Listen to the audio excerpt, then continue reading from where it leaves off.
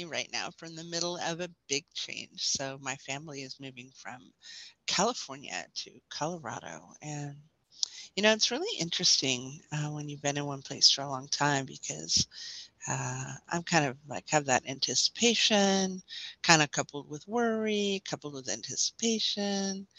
And just to note that if you're afraid of something, you might just be excited about it. And that's from a tool from Access Consciousness. So that's just to kind of ask yourself, am I afraid or am I excited? And I'm doing some things like changing, um, where I live. I'm changing who lives with me a little bit. I'm changing. Um, I'm just it's just really time to move into the next thing. And I just kind of wanted to do a shout out for any of you who are going through some changes and just to tell you to kind of have faith and stick with it and really have an understanding that there will be some moments that are pretty uncomfortable. And then after that, you break through into the next ether and it gets more comfortable again. But just be aware that like it's not all smooth sailing when you're making a big change. It can actually be pretty different. So yeah, I learned a lot this past week. I met some new people. I met a really nice new friend. She loves horses like I do.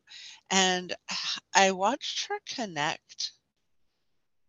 I watched her connect with a horse in a way like I've been with horses since I was 3, and I've had horses to ride since I was 14, and I've owned horses since I was like 35.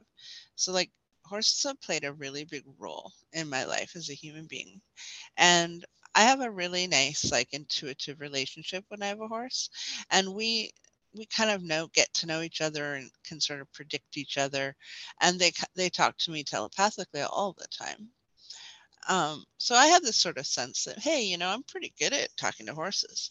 Oh, and I met this other person who's, I can't even really explain to you how different she interacted with the horse that I know. And the calibration of her interaction with him was like,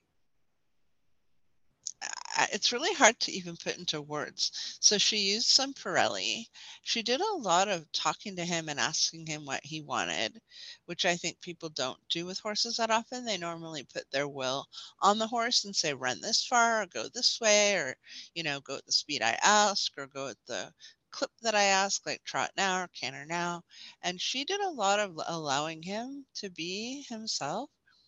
And he just, oh my gosh, if a horse could purr, he even like stuck his little tongue out, like Michael Jordan sticking his tongue out. He did his little tongue out thing that was just the cutest thing I've ever seen. So maybe the lesson of this is as you're going through something, maybe a change, often I think people listen to this podcast when they're experiencing a change because energy clearing for life force is all about, going through something and then coming out on the other side a better person, maybe.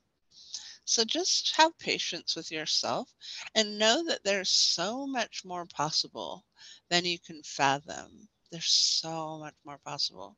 And just be open to what mysteries might teach you about things in your life as you progress. That's really my thing for today, just to share that insight of kind of being open to new gifts and new opportunities. All right, well, listen, you have a fabulous day. I won't be available for a couple weeks as I'm transitioning, so I won't be doing any sessions for anybody for a couple weeks. But I'll be back in September being my normal Erica self. So thanks again for all your attention and caring.